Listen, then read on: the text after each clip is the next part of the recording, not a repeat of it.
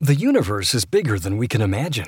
Look outward beyond the stars with 6 short stories from visionary best-selling authors. In these epic tales, an AI awakens to its purpose. A researcher sees 1,000 new worlds for one more chance at love. And murder rocks the crew of an interstellar ship. With a sweeping sense of wonder, these short stories explore the galaxy and the horizons of humanity's potential. Authors include James S. A. Corey, Veronica Roth, Rebecca Roanhorse, Ann Leckie, Nnedi Okorafor, and John Scalzi.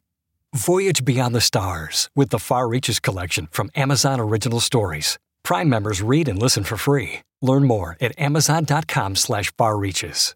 Listeners, by the time you hear this, I will be in the Emerald Isle, and Andrew will be tucked away in his new condo in Lincoln Square.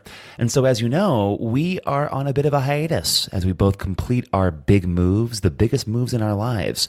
And so we wanted to choose 2 episodes that we really adore, episodes that we produced and that we loved talking about with you.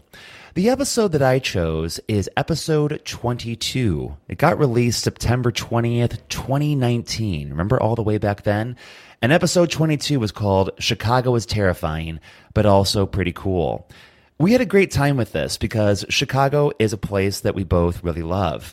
And now, as I'm away from Chicago, it's a place where I lived for 20 years, and it's a place that is always going to be a huge part of my life. It's where I really grew up. And it's a place where a lot of things happened. A lot of good, some bad, but all of it really wonderful. Chicago is a hard city to love, but it's a great city to love. And when you live in a place like this, it's a place that you can't really imagine living anywhere else. So now being gone from it, this is the one that I give to you. We'll talk about a couple of great films in this too, CANDYMAN and Stir of Echoes. 2 films that it is absolutely impossible to do and to even think about without thinking about the Windy City. So I hope you enjoy this. Here's episode 22, Chicago is Terrifying, but also pretty cool. Dread Podcast Network presents... Well, it's a fun day in Chicago. Yeah, we're at the baseball game. At the Wrigley Field. Yeah, it's the historic Wrigley Field. You know, I love seeing a ball game here. There's nothing quite like going to a baseball game in Chicago. I agree. Oh. I think the hot dog vendor is coming over. You do you want something? I mean, I love a good wiener. Might as well. Okay. Hey, hot dog. Two hot dogs over here. 2 hot dogs. 2 hot dogs. Give it away. Just how much? $8 each. Just give me a Chicago dog. That's fine. Okay. What comes on? What do you want for your toppings? Oh, because you have to Chicago dog. I need onions, mustard, relish, celery salt, a pickle, sport peppers, and slices of tomato. Please. Here you go. Heading your way. Pass that down. Sounds good. Okay, pass it thank down. you. We're passing it down. I love a good wiener. I think for mine, I just want let's see here, relish, mustard for sure, and some ketchup. Ketchup? This is Chicago. We don't put ketchup on our dogs, you jagoff. Get out of here. Oh my God! What have you done, Andrew? I don't know. I'm from Michigan. I'm from Michigan. We have to run. Oh God! Oh my God! Get out of here! After us. Hurry! All right, it's episode 22, all about Chicago horror.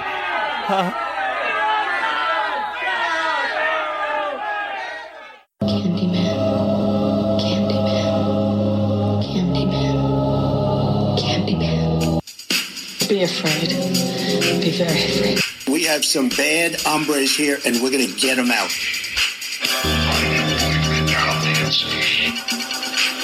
The box. You opened it. We came. Bing, bing, bong, bong, bing, bing, bing. I love China. Hi, I'm Chucky. Wanna play? I just want them to suffer. What you did to him! I joined Donald Trump on the Republican ticket because I believe he has the right leadership and the right vision to make America great again. In 2017, a majority of Democrats turned into alt-left radical psychos. We'll get back to them later. I will build a great, great wall. I don't like them putting chemicals in the water that turn the friggin' frogs gay. Do you understand that? Turn the friggin' frogs gay. Crap gay. Frogs, friggin' frogs. explode for you. Frigay frogs! They're coming! They're coming! Picture a no man's land with broken windows, dark abandoned buildings, no law and order. There are carefully demarcated areas controlled by rival bands of armed militia fighting over the rubble. Nearly every night there's sniper fire. It sounds like Beirut, but in fact it's America, a creature of state, local, and federal government, the product of bad politics, failed policy, and official neglect. It exists, unseen except by those who live there, a stone's throw away from some of the most valuable real estate in our nation's third largest city. Welcome back, everyone, to Friday the 13th Horror Podcast. This is Matty. And I am Andrew. Oh, I like that. That was good for us. Welcome to episode, that was brand new. That was unscripted, folks. Welcome to episode 22. Here we are. And we're talking today about something that we've been looking forward to for a long time. We're calling this episode Chicago Horror. Chicago Horror. And we've got a good show planned. We're going to talk a little bit about, in our Horror in Real Life segment, about some Chicago haunts, some interesting little tidbits about Chicago that maybe you haven't heard before that might entice you to come visit us and bring us gifts. I like how they're coming to visit us and not the city. And bring us gifts, too. But then also, we're going to start off with talking about some Chicago bullshit, and we'll get to that in just a second, because it really connects, actually really to both of our films when you think about it. It connects to the two films we'll be talking about in our Horror in Media segment, which are 1999's Stir of Echoes and 1992's CANDYMAN. So great show plan. It's going to be a lot of fun. Andrew, what are you most excited for in this show, in this episode? Ooh, I don't know. I'm excited to talk some like little haunting stuff. And you've got some good ones planned out here. And I just, spoiler alert, I really like both the movies that we're going to talk about, so they should be a lot of fun to talk about. Awesome. Cool. Yeah. Let's go ahead and dive in. Yeah. So, just in case it's your first time, we got to cover off on this. Sure. Our podcast is all about horror in real life and horror in the media from an LGBT perspective. So if you're here for that, get ready, because that's what you're going to get. Because let's talk about racism, folks. Yeah, we're here. Everyone's for it. favorite topic. Yes, racism. Yeah. The American tradition. It's actually really important to talk about, because you can't talk about Candyman Part 1, really, or Candyman Part 2, honestly, either, without talking about the legacy of racism in America. But what's great about Candyman Part 1 from 92 is that it specifically deals with racism and housing and gender issues within Chicago specifically. Yeah. And when you think about Chicago, a lot of you probably know about, some different projects that were in Chicago. And every big city has its quote unquote projects, right? Right. The wrong side of the tracks. Totally. But as they are labeled. Without a doubt. And honestly, because they are. And projects often are a function of society pushing its poor people off to the edges of a city. Or wherever they want to put them. Exactly, of an urban area, which is what they did with Cabrini Green. Ooh, tell me about Cabrini Green. Yeah, Cabrini Green started in the 40s in Chicago, actually. It was torn down finally in the 2000s. Yeah, it got torn down actually the year I moved here. Which was 09? 2010. But it was like halfway done. It was like just the main towers were left, and that had just been demolished when I moved here. Yeah, Cabrini Green is, it was an awful, terrible, rotten place. If you have seen Candyman Part 1, which I'm going to guess you probably have, that's really not that far off from what it was actually like there. And scenes from that movie were filmed at Cabrini Green. So it's very close. And the rest of the movie was filmed mostly in Chicago, not just in LA. Got some cool facts for that when we handle the movie. Yeah, without a doubt. And so Cabrini Green was a housing project, and it was meant to be sort of a utopia at first in the 40s. I think it started with like very good intentions. Yeah. Mother Cabrini. Yeah. And it was also very church based and with the best of intentions, but when the city got its nefarious hands all over it, because Chicago has always been a nefarious city. Corrupt. There has never been a mayor here that has not been corrupt. There's never been a city government that wasn't interested in making money off the backs of poor people and black people. Sure. And there's never been a real sense of racial harmony in Chicago. A lot of people, when they first visit Chicago, are often they're really surprised that it's it's not quite like other big cities in that we are a city of neighborhoods. Yeah. Neighborhoods all over the place. I mean, and to that effect, even our neighborhoods have their own leadership. So we have aldermen, which not a lot of places have. Right. They have city councilors that maybe have like much larger constituencies. Aldermen, there's 50 of them in Chicago. We have 50 different wards. And each neighborhood is really racially segregated. No longer by law, but certainly by custom. And so if you go to places like North Lawndale, for example, or in Austin on the west side, you're going to find predominantly black neighborhoods full of people that are mostly poor and people that are ex-convicts.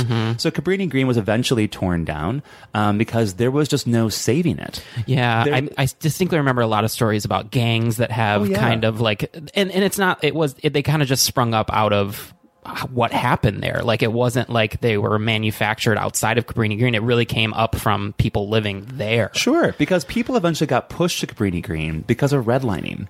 And redlining, if you don't know what this practice is, this was a practice that the FHA, the Federal Housing Authority, used in the early 20th century to define where they were going to basically do loans and then what type of loans for housing. Okay. So on maps, they would draw up districts, basically. Okay. And they would look at the desirability of the neighborhood or of the area or the, whatever. Like based on income and stuff like that. Stuff to do, Okay. like the attractiveness of it. Okay. I mean, you name it, basically. Parks and parks. so, And, exactly. Education, I'm sure. And so many of the neighborhoods, were graded A or B or C, whatever. A lot of neighborhoods were graded D, and those neighborhoods were specifically redlined on the actual FHA maps. Those districts are actually red as opposed to the green or yellow districts that we'll post a photo of like what this actually looks like. And it's a great photo to look at because when you look at those photos and you compare them to today, you'll see that the red districts, the red line districts, match up with our poorest neighborhoods still today. Interesting. And the most violent neighborhoods still today. And the neighborhoods where most ex-convicts live today. So everything is really correlated here. And when it came to the redlining districts, why this is important, particularly in context of this discussion, because black people were not able to rent or buy anywhere else in the city. And in the Great Migration, when a lot of black people came up from the South, they didn't know. I mean, they came from nothing. Yeah, they came from sharecroppers where they didn't own a damn thing. So they come up here, they start making some money in whatever industrial job they could find because Chicago was such a hub for that. And so then they get all this predatory lending coming their way. And they don't know what mortgages are. They don't know what the difference even is. Right. And so a lot of them, and this is, way back when now, they buy houses on contract in these red line districts. And that's different from an actual... Yeah, because a mortgage isn't a contract. It's a mortgage. It's way different. Contract, the seller can do whatever they want, basically. Okay. And so a lot of those contracts were basically like, okay, if you miss by a day, or if you had a bad month, or if you were sick or whatever, and you didn't get paid, you lose your deposit, you lose your first month's rent, you lose everything, and you're back to square one. And so there are so many people and so many families still to this day in Chicago who are suffering the consequences of those terrible, rotten contracts. I mean, just think about that. You come up here with nothing. You finally start to make a little bit of money, and because you weren't explaining that, like, the explanation was not right in front of you of how this works. Right. You just lose everything. Totally. And you have to start over. How many times? So many times. And, there's a great article that I've actually mentioned before in one of our episodes by Ta-Nehisi Coates, who I'm sure a lot of you know about. He's a very famous author now in America, sort of at the vanguard of Black thought. But Ta-Nehisi Coates wrote an article for The Atlantic called The Case for Reparations. And in that article, he lays out redlining in Chicago in depth. Yeah. Because it really is an outstretch of slavery in general in America. Sure. He makes that case very, very well. But in that article, he talks about a particular guy that I can't remember his name right now, but it's a guy from the South who came to Chicago, got a house on contract. And he talks to Coates saying, he felt so dumb. He felt so dumb when he made that decision. Sure. And then he had kids and he had a wife, and he didn't want anyone else to know how dumb he was. And so he just kept it quiet. He worked his ass off. He did whatever he could do. He drank himself silly. He got addicted to drugs. He wanted, he said, like, thankfully I'm not a violent person because I can see how I would have hurt a lot of people. Yeah. But he just felt so terrible about life in general because, just like you were saying, he came up here, he expected something better and good, and he got nothing. Taken advantage of. Right. Yeah. And, from that article, the Coates talks about North Lawndale, which is actually a neighborhood where an organization that I work with right now is doing some work, and we're buying up lots in North Lawndale. We're buying up corners so that we can sort of bring back certain districts in Lawndale and hopefully provide affordable housing. It's a group called United Power for Action and Justice. It's really cool.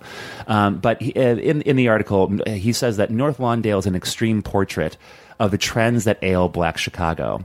Such is the magnitude of these ailments that it can be said that blacks and whites do not inhabit the same city. The average per capita income of Chicago's white neighborhoods is 3 times that of black neighborhoods. Wow. Think about that. Yeah. And that's not even just in Chicago. That's also nationwide. So if you think about wealth, median wealth for white families and black families, the median wealth for white families in America is $134,000. So is that like when you say wealth, does that mean like assets? Savings and assets. Okay, basically. okay. So $134,000 median, right? The median for black families is $11,000. That's insane. Absolutely fucking insane. And so when people out there really wonder, like, why are black people so angry? Why do black lives matter? All lives matter. Motherfucker, that's the reason fucking why. Right. Because it's awful for black people still. Because they're scraping up every single time. Yeah. Exactly. And so, it's interesting talking about Chicago like on a show about horror. Sure. Right? Because I think that Chicago, like as much as Chicago is a city that I've lived here for a long time, 15 years. You've been here for 10 years now, 10, right? yeah. 10 Mm-hmm. years. We've been here for a while, and I've lived by Chicago all my life. Chicago is a city that I love to hate and that I hate to love. Sure. You know what I mean? It makes 'Cause sense. It's hard to live here, man. It is, yeah. But we love it so fucking much, and we work our asses off here. Yeah, I will say, like, I've lived in a couple different places. I've lived in Michigan, I've lived in Rhode Island, and I've lived here. Yeah. We work way harder than any of those other places. Big time. And Chicago, that's I insane. don't know, it's interesting to talk about horror in Chicago because Sure. I think that Chicago is full of ghosts, and not just real ghosts, not just like stories of ghosts, but like this is a city full of people that have dreams, that work really hard. And a lot of those ghosts are just dead fucking dreams. I don't mean to be depressing, but it's the truth, man. Yeah. Like there's so much death and murder and crime and struggle and pain in Chicago that, when people say that they want to move here, I often tell them, are you sure about that? Yeah. Like, are you sure? Number one, come here in the winter and then we'll talk. Yeah. Not in the summer, motherfucker. Because everyone will be dancing in the streets in the summer. And then number two, what I want you to remember is if you've never visited here before, I want you to come visit. I love this city. I know you do too. Yeah. We love this I have city. something to say about this But too. Yeah. come and visit. But I want you to understand that if you're going to be the kind of person who's going to ask me, well, is it safe to go there? I want to say, you know what? Don't come here. Yeah. Because you know what? It's not safe anywhere. And it's not safe anywhere in this city. And I think that's been proven by the mass Without a shootings doubt. that happen all over. So, like, don't come here and don't give me your sort of undertoned racist question of, is it safe to go there? Because there might be black people I've never seen before. Don't do that. And also another thing for people that are coming to visit, like, so I think that there is a stigma that when people come to visit, they come and visit the Mag Mile, they come and visit the Loop, they come and visit Navy Pier, which definitely go do those things. Like there's like a lot of great hospitality down there. I mean, and, especially if it's like your first time visiting, you have to go do that shit, totally. But then just hop on a train and go to one of the neighborhoods because that's where the people actually live. Like that's where you're going to get a slice of what Chicago's really like. Yeah. I mean, and also like speaking of a slice, like you're not going to get any good pizza downtown. You're going to get good pizza in the neighborhoods. Yeah. You're going to get the pub style pizza in the pub. You're going to get, good deep dish here and there, whatever. There's so much to do beyond downtown. Yeah, I agree. Don't just stick around down there. I was really proud. Our good friend, Jamie Grayson, was just in town. We love him so much. He was in town for right around my birthday. We had a lot of fun. We saw Hamilton. It was a good time. But like, he's the kind of guy when he visits places, he doesn't just stay downtown. Wants to go see the people. Yeah, like he came and met us up in Andersonville, where basically where we live. Yeah, and that's not a short trip, for people that don't live here. So I was really proud of him. Well, speaking of ghosts, do we want to talk about some of the more strange and wait? Do you mean you don't want to talk about depressing shit all day? Should we say that for after the show? I guess. Okay.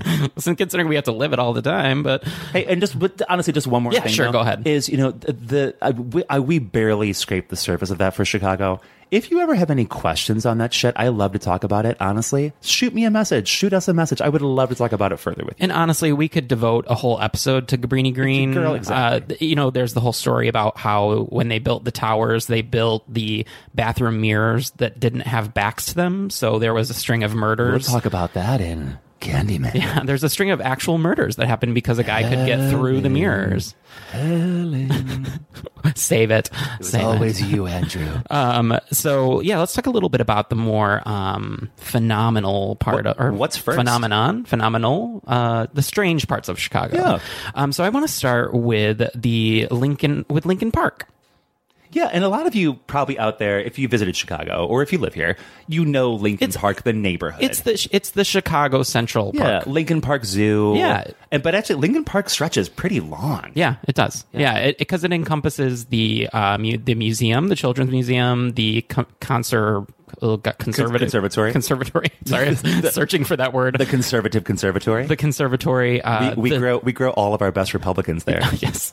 The zoo, and it also is the main connection to the big beaches in the city. So it's a huge, long park. Consider it kind of Chicago's Central Park if you're equating it to New York. Yeah. I think that's a good way to put it, because in the way that Central Park is long, Lincoln Park is as long because it stretches all the way up to Uptown. It goes all the way up to Montrose, which is crazy. Yeah, no, and it's a great park. I mean, there's like great trails through it. The best views of the city are probably from Lincoln Park. When you were marathon training, did you ever run through the zoo? Oh, absolutely. Yeah, it's so like I'm not for zoos, but running through the zoo, I gotta mix it up, is man. Kind of cool. It's kind of awesome to like see the lion while you're running. It's neat. But anyway, did you know that before we had all these great park spaces and zoos and museums, that this was actually the city graveyard? What? Yes. So in 1837, the state of Illinois gave Chicago a plot of land, which is now Lincoln Park, for the city cemetery, essentially where you would bury pretty much everybody. Sure. Just to equate that, in 1854, in just one day, 200 people were buried there because of the cholera outbreak. Jesus. So it was just the main burial site for like the city of Chicago.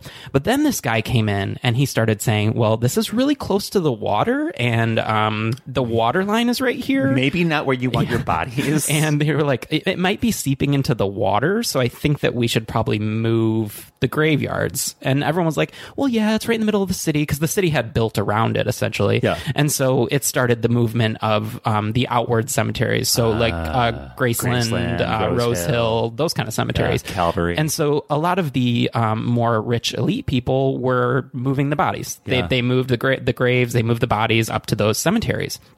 Well, only 10 people were in charge of doing that. So think tens of thousands of bodies, and 10 people had that task of moving the bodies. Elmer, you got the first 1,000. Omer, you got the second 1,000. So what do you think happened? They ate them? How did they get... That's a good guess. Wait, I got it. They ground their bones down for bone meal. So for that monkey dust that they throw on Are You Afraid of the Dark? For monkey dust, yes.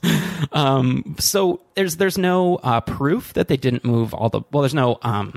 speculation that they didn't move all the bodies, but they didn't move all the bodies. Spoiler alert, because back in 1998, when they excavated some of it for the Chicago History Museum, the body parts of more than 81 individuals were found. Wow. So, which, by the way, folks, that museum is right in Lincoln Park. Yeah. So they basically, to this day, when you are walking around Lincoln Park in your zoo and seeing those lions and those penguins, there are bodies right underneath your feet. So that's pretty terrifying. That is, we love a good cemetery, right? And Graceland Cemetery and Rose Hill Cemetery are two amazing cemeteries. But you know it's a cemetery. So like going to the park, and I have thought about it before. Like, it is an odd feeling to know that beneath you is like a mass grave, basically. Like, that's just because considering it was a city cemetery, anybody that was not claimed would have also been buried there. Yeah, Potter's Fields. So there are a couple of ghosts that people see throughout the park. Mostly, there are ghosts that are just wearing like Victorian style clothing. Me, yeah, and they just pop up and go away. But there's one specifically in the zoo in the women's restroom by the lion. What do you call that? The Lion House? The Kovler Lion House? Yeah, the Lion House. Which they're actually renovating right now. Oh, maybe they'll find some more bodies. But there's said to be a woman that will show up in the mirror behind people, and it's been reported many times. Do you have to call her name? No, it's not like Candyman. So she doesn't kill you? No. Some other ones that I wanted to talk about. Have you ever heard of the Italian Bride of Mount Carmel Cemetery? Is this like a statue one? No. Okay. This is a woman by the name of Julia. I'm not gonna Julia Gulia. I'm not gonna pronounce this correctly, but Julia Bucola Petta. You did a great job. So that's like Italian. I knew you were Italian at heart. I knew it. I knew he was. So she got sick, and she died during childbirth. But the weird thing about her is that her mother started having these dreams about her. And in all these dreams, Julia kept asking her mother for help. She was like, please help me. I'm not dead. I need you to help me. And so these dreams went on for 6 years. Jesus. Until the mother finally said, we're going to exhume the body. Like, we have to exhume it. Like, I can't take this anymore. I need to know answers. Pull her up, for God's sake. And so they exhumed her body, and to the amazement of everyone that was around, she had not decomposed at all. So was she beatified? She was just, and there's no explanation for it. She just never decomposed. And this was back in 1921. What the So it's not like this was like 1800s. Like, this was like, better than most kind of like way of getting rid of people. We got any photos of this shit? I'm sure we can find some. We need to find the photos of that fucking shit. Yeah, but isn't that crazy? And it's creepy too. And I know. I mean, I won't decompose, but I'm also a living saint. What are those called? The saints that they don't decompose? Well, so when you're going through the process for sainthood, one of like the there are different requirements that you have to meet, right? Yeah. And so in order to be beatified, one of the requirements is that you can't decompose for a certain period of time. So your body will just like stay as it is. Yeah. And your body will also like emit like certain scents. Okay. And like all that. There's a whole lot to it, but one of them is it won't. It will just like lay. Is there lay a name in state. for that? Laying in state, maybe. Oh, I thought there was like an actual like name for it. There might be. Yeah, whatever. One. It doesn't matter. I'll ask Mike. Hey, Catholic priest, do you know? Oh, he doesn't know. Sorry. But anyway, I just thought that was really interesting that she was having like these crazy dreams, and like then she opens it up, and it's almost like she never decomposed, and she's just there. Imagine that though. You open up your kid's fucking grave after and you're like 6 years. You're not really dead. You're not a skeleton. Like, what the fuck? Yeah, I know. You still look fat. Look at you. And just because you kind of have a little bit more history around this, I would love for you to tell me a little bit about the Whole House baby. Oh yeah, sure. So Whole House is actually a really amazing thing in Chicago. It's a big part of our history because Jane Addams, who was one of the first social workers in really anywhere, she sort of like created social work as a field, but her work was mostly done here in Chicago. Yeah, and Whole House was the center of that. It's actually on the campus of UIC, which is interesting too because that's where Helen is from in Candyman. But she did a lot for the poor. She was an amazing person. There is a story that there was a woman that came to her in need, a single mother who was pregnant, and she was going to have a baby, and she gave birth in the attic of Whole House. I seem to remember in my reading that it was to the husband was a devout atheist. Yeah, right. Yeah, that is part of it. And the legend is that the baby was born with horns and a tail, and it was deformed. And so this legend got around.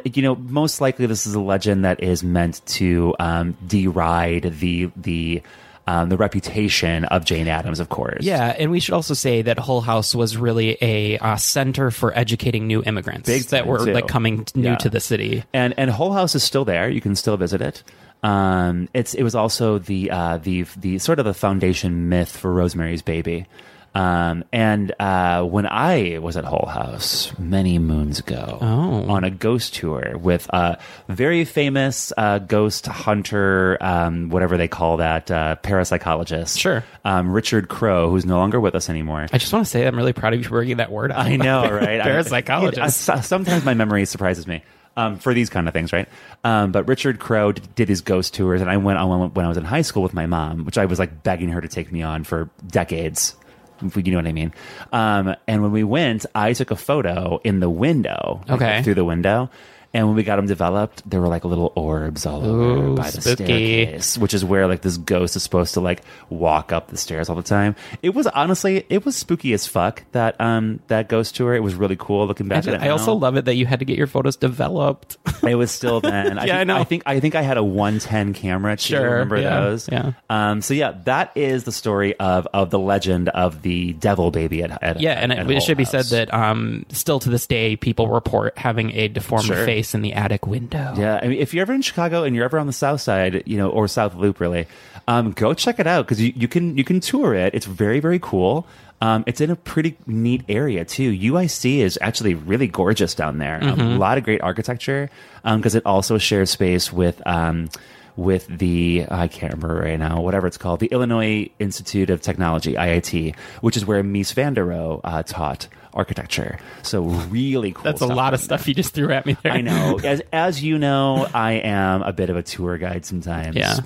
For better or for worse. But yeah, it goes without saying. I think you summed it up perfectly. That Chicago for us is a place that we love to hate and hate to love. And it's true. It's a place that has always been corrupt. We've had many, many mayors and people in charge that have taken money from different areas. Oh yes, they've gone to jail for it. It goes without saying, but the state of Illinois has the worst credit in the entire nation, and that's because of Chicago. We also have 2 governors in jail and a senator in jail as well. So great. So but, but you know what? But we gave you Barack. We did. So. It's true.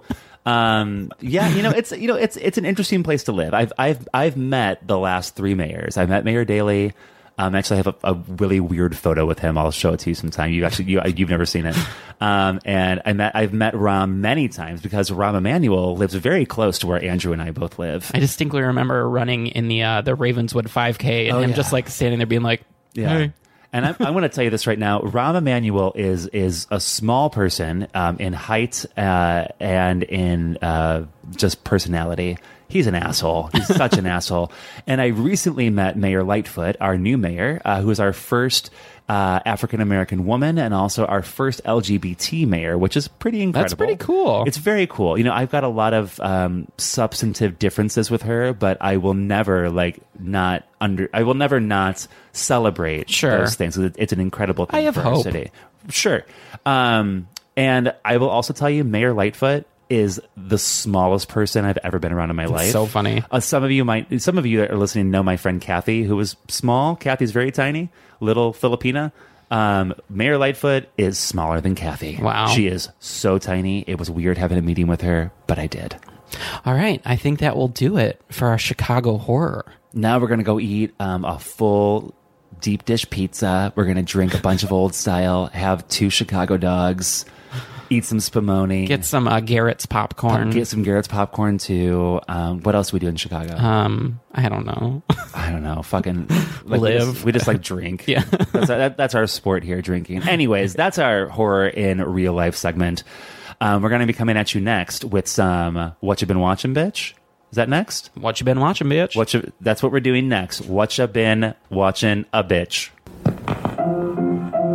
Let's all go to the lobby. Let's all go to the lobby. Let's all go to the lobby to get ourselves a treat.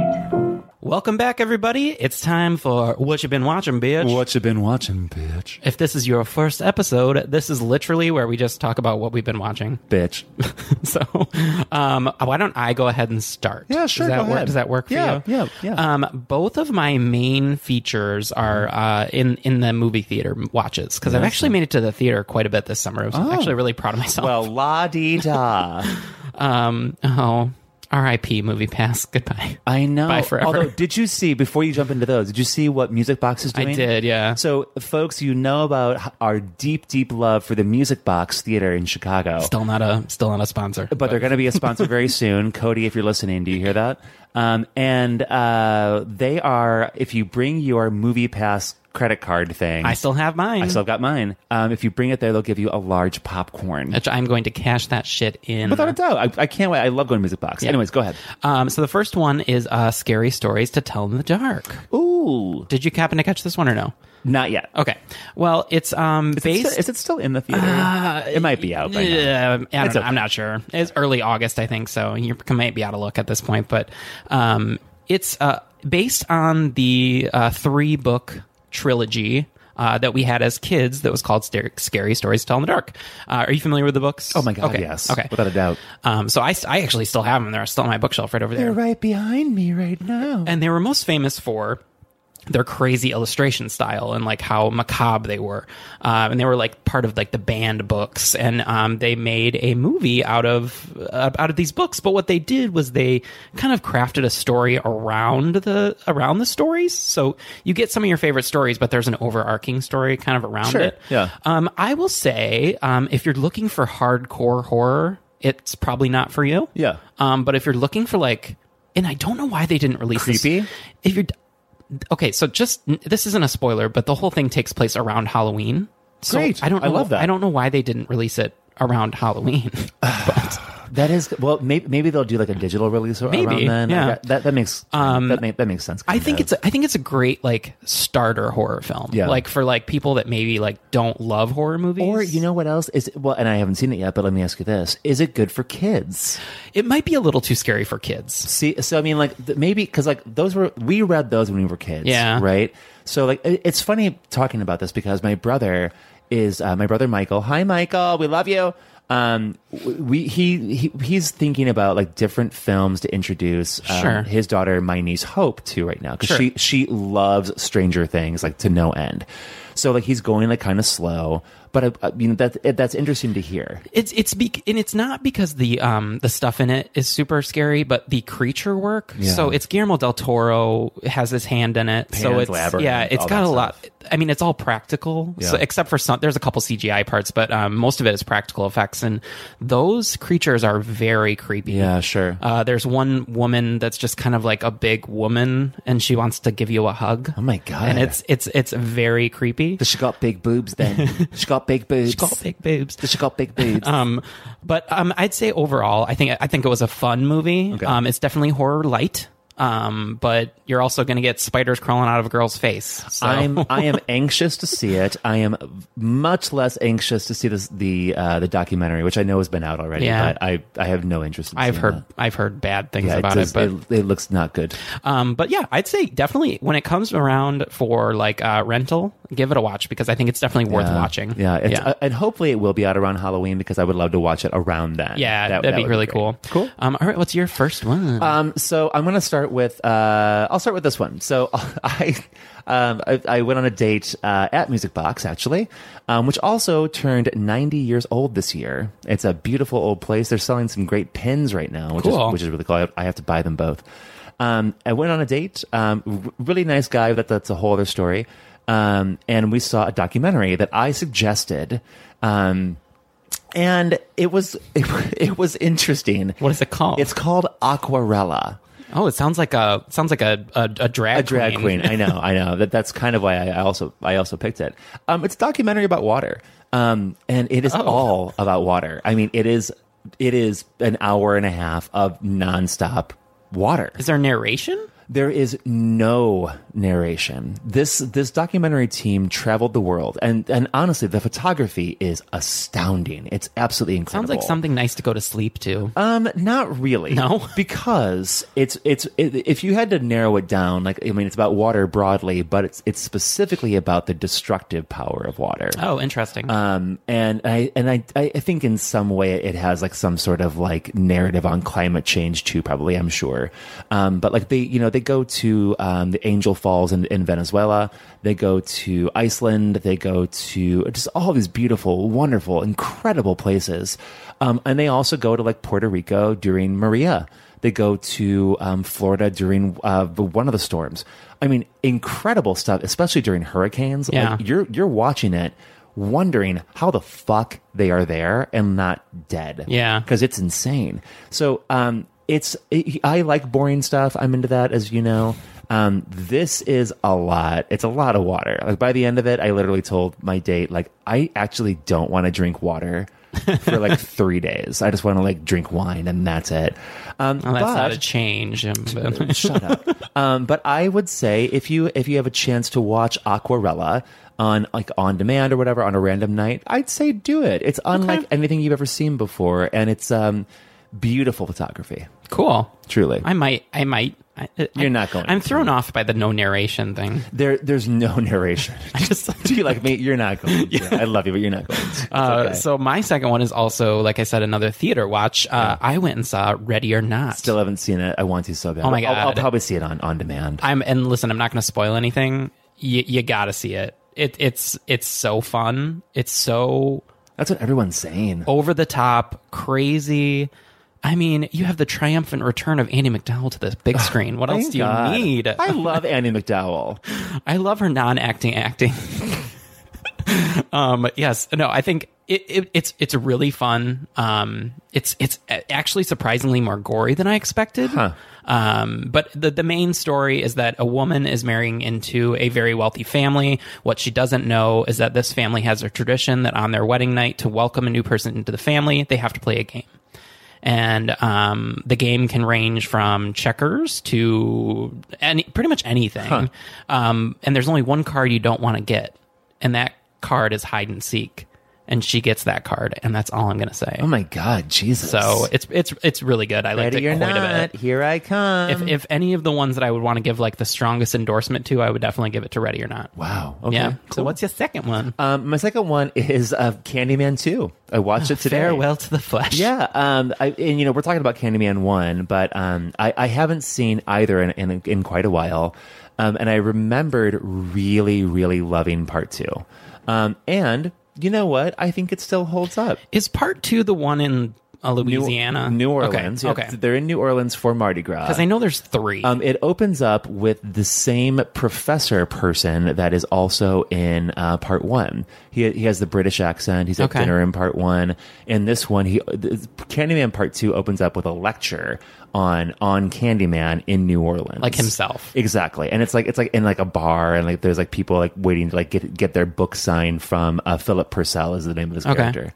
And then he dies in the bathroom because he called Candyman in the mirror of the book. And you know what? It was fun to watch again. I think I don't know. I think Candyman 2 gets a bad rap, and I don't understand I haven't seen it in forever. I can't even tell you. Because it's legitimately really well done. I think that they did a great job of reframing the Candyman story while retaining all the same aspects from part 1. Sure. Because all that they did was basically say, okay, the myth travels. So, like, it's not that Daniel Robitaille was always in Chicago, which is the 92 version.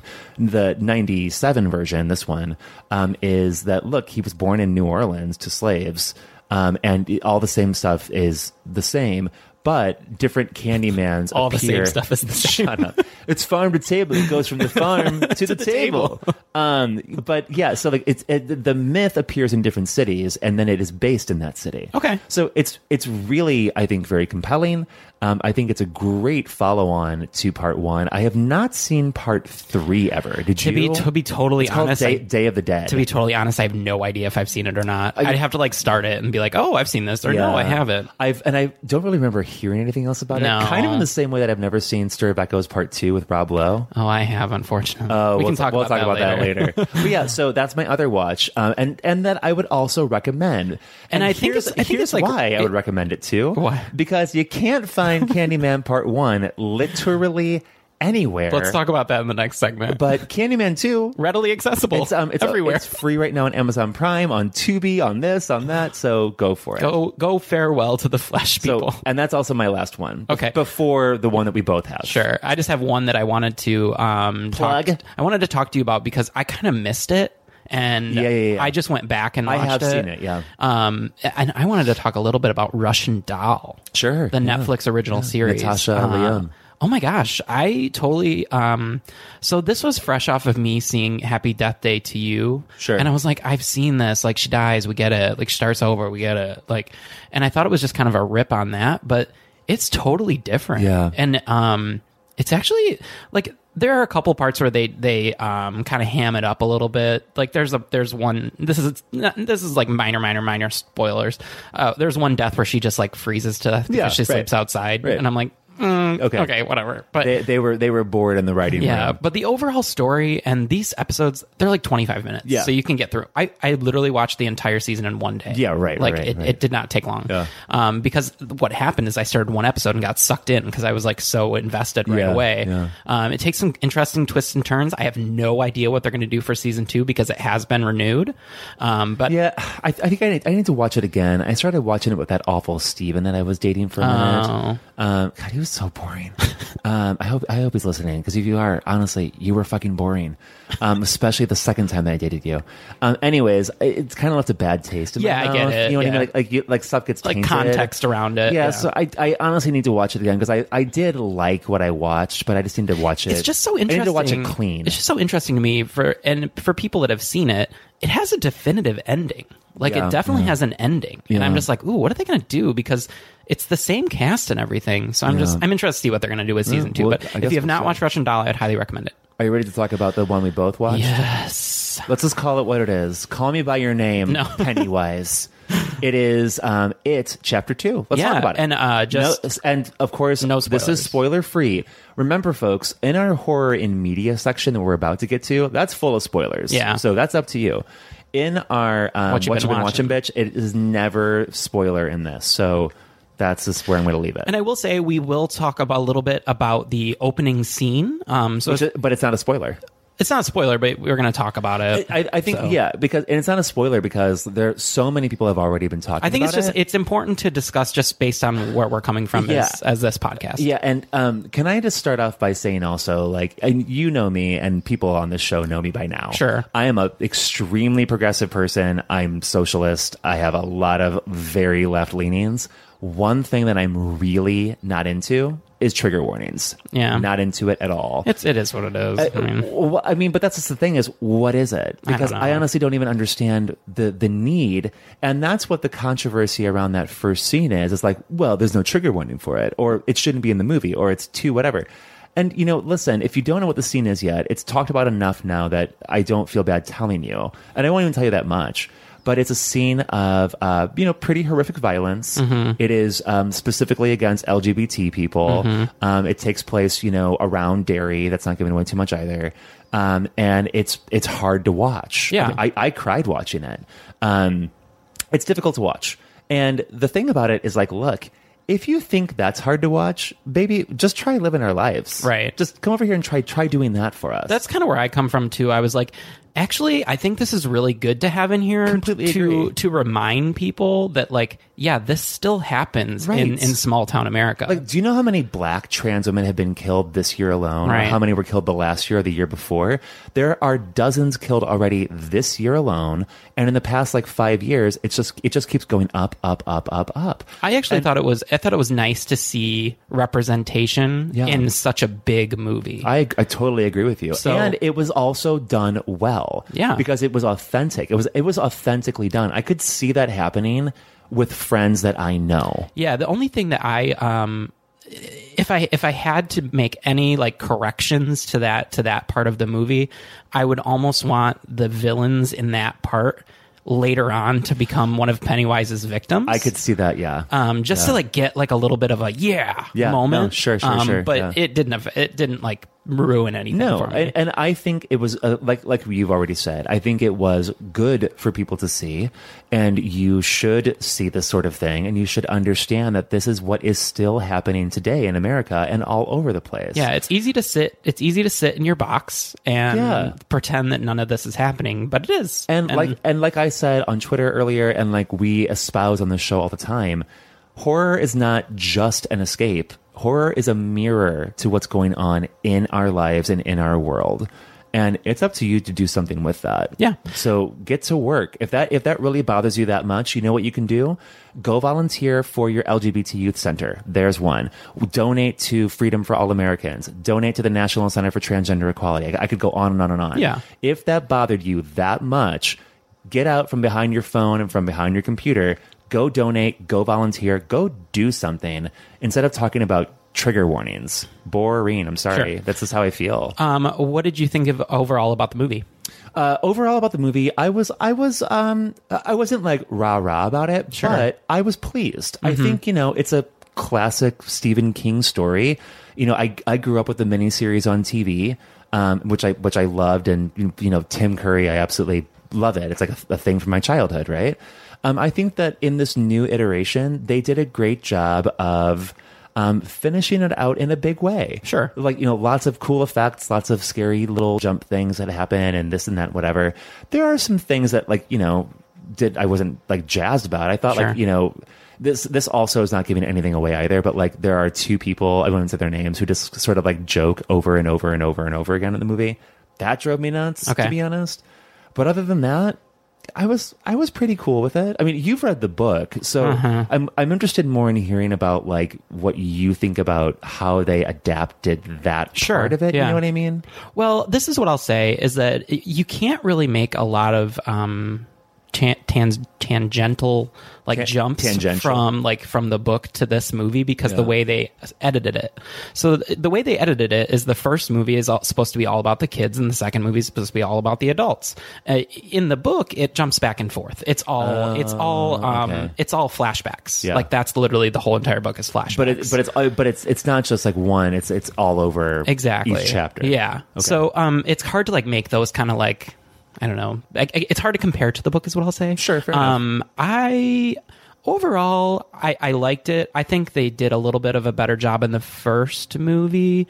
The things that I didn't like about this one is I think they spent too much time with the kids in this half. Yeah. Because this is supposed to be about it bringing the adults back, and he has to re-scare them so that he can feed off of their fear. Yeah. And they do a lot of flashbacks, and not every adult kind of gets that like fear moment. It's an interesting point that you bring up, because I do suppose that like the adults themselves, there's maybe a layer for each of them, right, that I feel like I'm missing. Yeah, like it totally. It didn't go deep enough where I felt like, it went to them as kids. Yeah, and like I mean, you see as before things really start going, like where they're coming from now as adults. Sure. And like some of it is pretty horrific, right? But I don't really see that again later. There's not a lot of depth. There's not a lot of depth, and maybe if the kids weren't there, it would have had a chance to be deeper. I totally agree. The more time I spend away from it, the more I'm kind of like, sure, I liked it for what it was. Is it the best? No. Well, let me ask you this, because you've read the book and not just looking at part 1 or part 2. Sure. As a whole, what do you think? I would love to watch them back to back and then give you that answer. Yeah, because I haven't seen part 1 in a while now. Yeah, me neither. We should do that. There's a couple storylines that are pulled directly out of the book that they didn't include, that kind of if you go too deep into it, it doesn't make a lot of sense, specifically around a specific love triangle.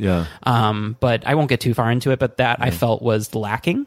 But overall, I'll tell you one thing: whoever casted that movie did a fucking amazing job. Those kids look exactly like the other people. Especially, is it Ben, who's the former like kind of like chunkier kid who then becomes like the hot adult? Yeah, like they look like he was that person. If you look at their mouths, especially, it's the same, and their nose mouth. Too.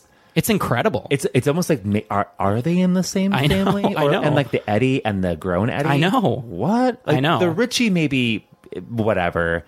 But Bev, even seriously, like that is a lot going on there. I thought the casting was A+. Yeah. Movie, I'd probably give like a B-.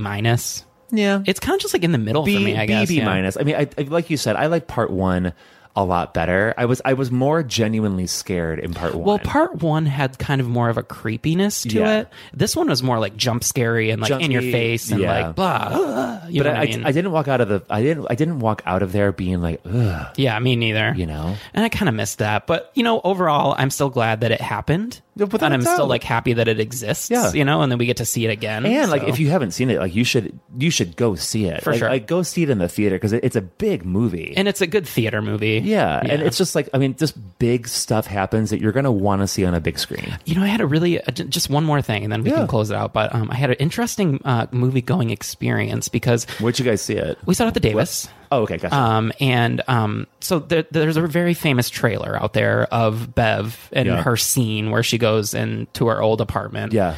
And I think because my father was in the circus. I think because that was in the preview, people had they're like, oh, I already know what's going to happen. Yeah. Like people were kind of like laughing during that part. I wasn't laughing. I was honestly well, I can't. We can't talk about It's fine. It's fine.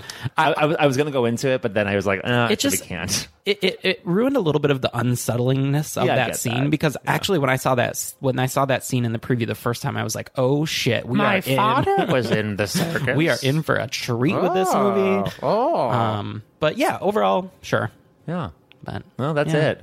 Shit. All right. So we will shut it down and we will come right back with some Candyman action. Candyman. An entire community starts attributing the daily horrors of their lives to a mythical figure. The legend first appeared in 1890. He was attacked, mutilated, and burned to death. Poor Candyman. Helen, a woman died in there. Leave it. Everyone knows he isn't real. That's modern oral folklore. Everyone. Except Helen Lyle. Bring it up. It ain't safe around here. I don't scare too easy. You don't know about Ruthie Jean? They ain't never gonna catch him. Who? Candyman. Who is that? I came for you. Do I know you?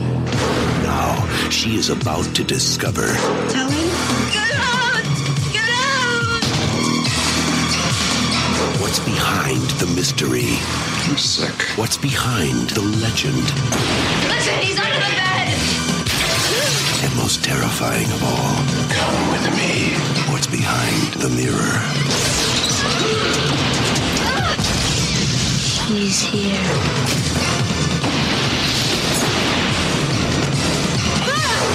Candyman, you don't have to believe. Just beware. Welcome back, everybody. It's time for our horror and media section, and today we are talking about two films that also take place in Chicago. Helen. We will be talking about... What was that voice? Helen. Oh, my God. We will be talking about Candyman and Stir of Echoes. And we are starting, because we always try to go in chronological order, we are starting with Candyman. Matty, why don't you give me a quick synopsis and some of the notable cast of Candyman? I will. First off, Candyman is from 1992. I was 10 fucking years old. And I remember watching this with my friend Kevin and being terrified. Okay, so here's the synopsis of what happens. Helen Lyle, played by Virginia Madsen, is a student who decides to write a thesis about local legends and myths. She's a grad student at UIC, the University of Illinois at Chicago. She visits a part of the town, which is Cabrini Green, where she learns about the legend of Candyman, a hook-handed man who appears when you say his name 5 times in a mirror. Of course, Helen doesn't believe the legend, but the people of Cabrini Green warn her of the danger. When she ignores their warnings and begins her investigation in the places that he is rumored to appear, a series of horrible murders begin. Could the legend be true, or is it all a figment of Helen's psychosis? Dun, dun, dun. Great film, and it has a truly an amazing cast. With Virginia Madsen alone, for God's sakes. Vanessa Williams is in this. Tony Todd. And also the guy that I was talking about earlier, who was it's not in here now. But the same guy that's the professor in part 2 is also in this one too. Yeah, I mean, Ted Raimi. And Ted Raimi, for God's sake. Like it's a really incredible movie. Made for a shoestring, $6 million, brought in 25 million gross USA, 25 again worldwide gross. So there's a lot. That's a lot of money for 1992. Yeah, it's huge, and the movie is genuinely terrifying. I mean, really think about horror movies. Then this was something entirely different. I think it. I mean, it's no surprise because Clive Barker wrote it, right? And directed by Bernard Rose, we should say, right. But, like, it's no surprise that, like, one of the most different horror films, like Hellraiser, and then coming right after was something like Candyman. Yeah, totally different coming out of the 80s slasher. Because it is... I don't know if I would technically classify Candyman as a slasher, but it has, like, those trappings. I haven't really thought about that. I think it's like a psychological slasher. Yeah, does that make sense? Because there's not like a lot of stalk and kill, but there's a lot of killing of people by a person or a thing. So I guess I don't know if I would call it supernatural slasher. Thriller. It's hard. I think that's what makes the film so great. It's sort of like Hellraiser, right? Yeah. How do you classify that motherfucker? Yeah. It's just, at the heart of it is really just terror. It's even I can classify it. A guy with no skin wants you to kill and give him blood. I mean, right, sure. But like, it's even sort of like beyond like horror. It actually is terrifying. Yeah, for sure. Because you like when I watched this last night, right? I went into the bathroom right after to like brush my teeth and take out my contacts. And for a minute, like, when you put your mouth down to spit and you come back up. You're like, oh, don't be behind me. And I really did think like, oh God, is he here? Oh. Yeah, I have a funny history with this movie because, so like I've mentioned before, we used to have nights where we would go to the video store and we get 7 movies for $7. Yeah, and right. We would each get to pick one movie. And I one time picked Candyman because I was like, I've seen Nightmare on Elm Street. I can do this. Like, no big deal. And we watched this, and I'm telling you, so the house that we lived in when I saw this movie, you had to walk across the bathroom to turn on the light switch, and you couldn't do it. And there was a mirror, and I couldn't do it. Like, I would run into the bathroom and turn on the lights. And this movie really definitely terrified me when I first saw it when I was, I don't know, 10, 12 years old. I mean, it's terrifying. And it also deals with, real issues of race and of class and gender. And also mental, mental illness. Yeah. Sure. Like, there's a lot of that in this, and underlying, because you don't, at the end of the day, you can either say there was a Candyman or there wasn't, depending on how you kind of interpret the movie. In the same way that at the end you can say there was a Helen at the end or there wasn't a Helen. Right. It's you don't know, right? And so it's a movie full of mystery. And the videos of Helen when she's tied down to the bed in the mental institution. Yeah.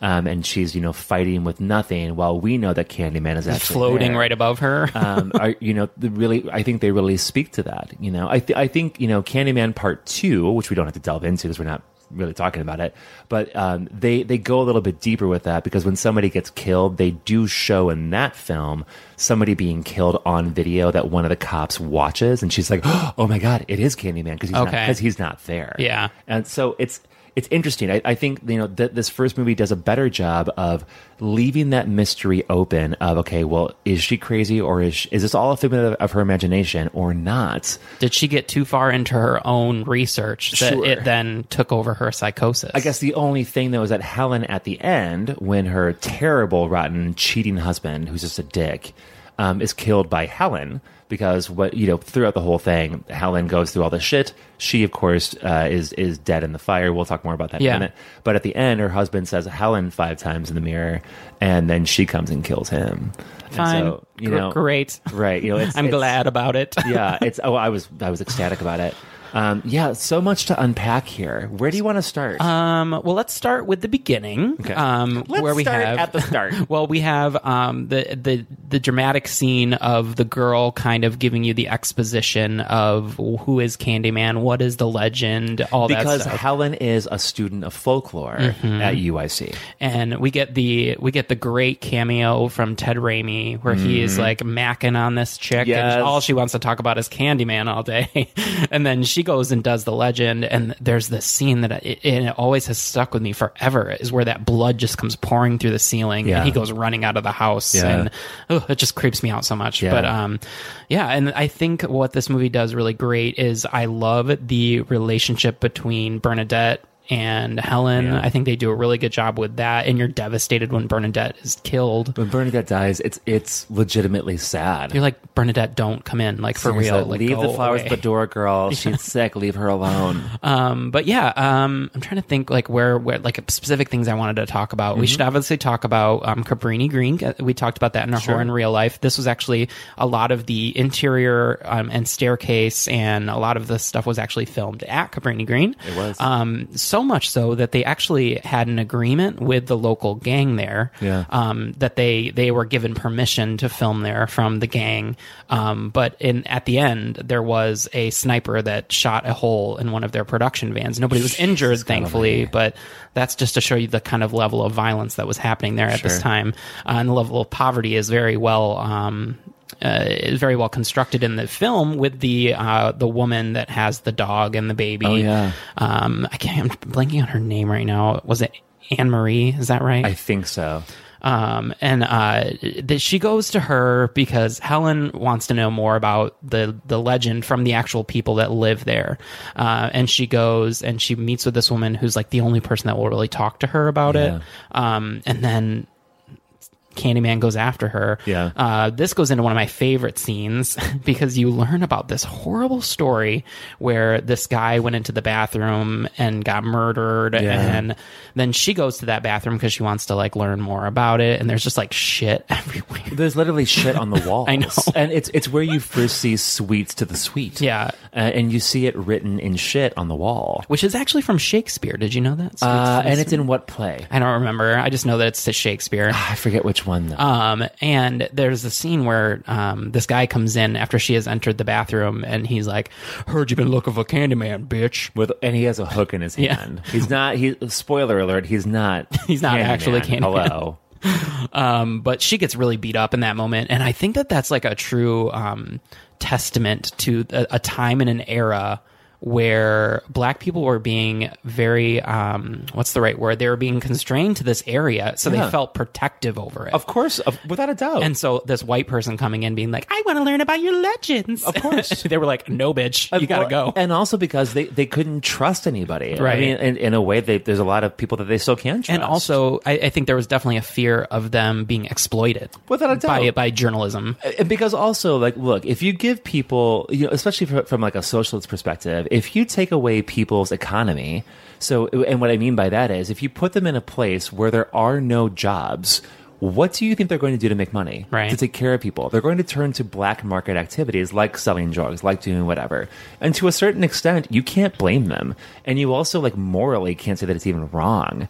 And so, like, for a lot of black people in the projects, like, seeing white people come in that they thought could be undercover cops was a very big deal, for sure. And so in the course of the movie, Virginia Madsen's character, Helen, she decides this is all just a bunch of hocus pocus. And all just a bunch of hocus pocus. And her and Bernadette say Candyman in the mirror. Or no, she's alone. They do it together till 4. And they're like, "Oh, kid, chicken out," that kind of a thing. And then she kind of comes back and says it 5 times. Yeah. And the 5th time. And the 5th time's the charm, baby, because Candyman is now part of her, and he is following he her. does not care about a time delay. Right. If you say it 5 times cumulatively, that's what he's looking for. We're already going to be haunted because of this podcast. So congratulations, We've already said everybody. it like a dozen times, but not in a mirror, though. True. We have no mirrors in this room. Let me ask you this right now. If we had a mirror, would you say Candyman 5 times? I don't want to. No, I'm not asking you that. If I had a mirror right now, do you think you could do it? I mean, I could, but I don't want to. So you wouldn't do it? No, just I'm very superstitious in that same way with Bloody Mary, like that kind of a thing. I don't want to do it. I'm the same way. I don't want to do it. I wouldn't do it either. Call me a chicken. I don't really care. I feel the exact same way. One of the first encounters that Helen has with Candyman, famously played by Tony Todd, is in the parking garage. Yeah. And that scene always, and I guess I heard in my research that she was actually being hypnotized during this movie. Like they were using hypnotize, which will lead us right into Stir of Echoes. Holy shit. And I did not know this. And she got so freaked out by it at some point that she basically told the production, like, I can't do the hypnotizing thing anymore. Like, you need to cancel it. You need to, like, cancel it out. Oh, my God. And you can kind of tell in that moment where she's kind of, like, fixated on Candyman and she can't move and she's kind of just, like, his victim. And I think there's something to that, his hypnotization of her, like, and kind of, it almost feels like there's this line in the movie that you're trying to ride where is it Candyman doing the killing or is Candyman embodying Helen and she's doing the killing? And you never quite get your answer, but I think that's kind of the main thing in the movie. But you follow a series of events where Helen is essentially set up to make either look crazy or a murderer. Yeah. So, her doctor is killed and she's the only other person in the room. So who else could have done it? It had to have been her. So she kind of gets blamed for that. It's like every murder, she's the one that was there. She falls head over heels into a lot of shit. Yeah. And in the midst finds out that her boyfriend is cheating on her with one of his grad students. So yay for Trevor. Yeah. It's pretty sad to watch. Some of the other parts that I really love are all the parts where she is going through kind of the back end of the projects where she has to go through that mouth. Oh yeah. Like that whole thing I think is really well done. And it's so well designed, so well shot.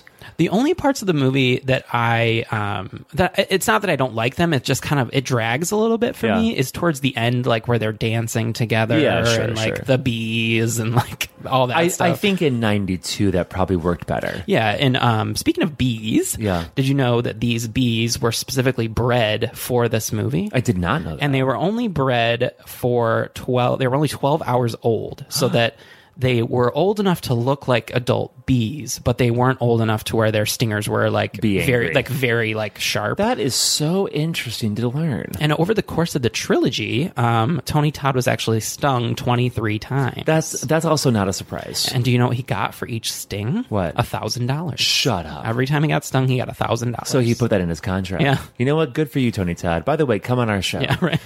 Another thing that I liked about the film is, we learned that, the Candyman, Daniel Robitaille, is the son of slaves, and you learn about his terrible story of what happened, which is horrific, falling in love with a white lady who he was painting and having his hand sawed off with a rusty blade, and shoved a hook and then honey poured all over him and then attacked by bees. Can you imagine just somebody shoving a hook into your bloody stump? I 100% cannot imagine any of that. It's terrible.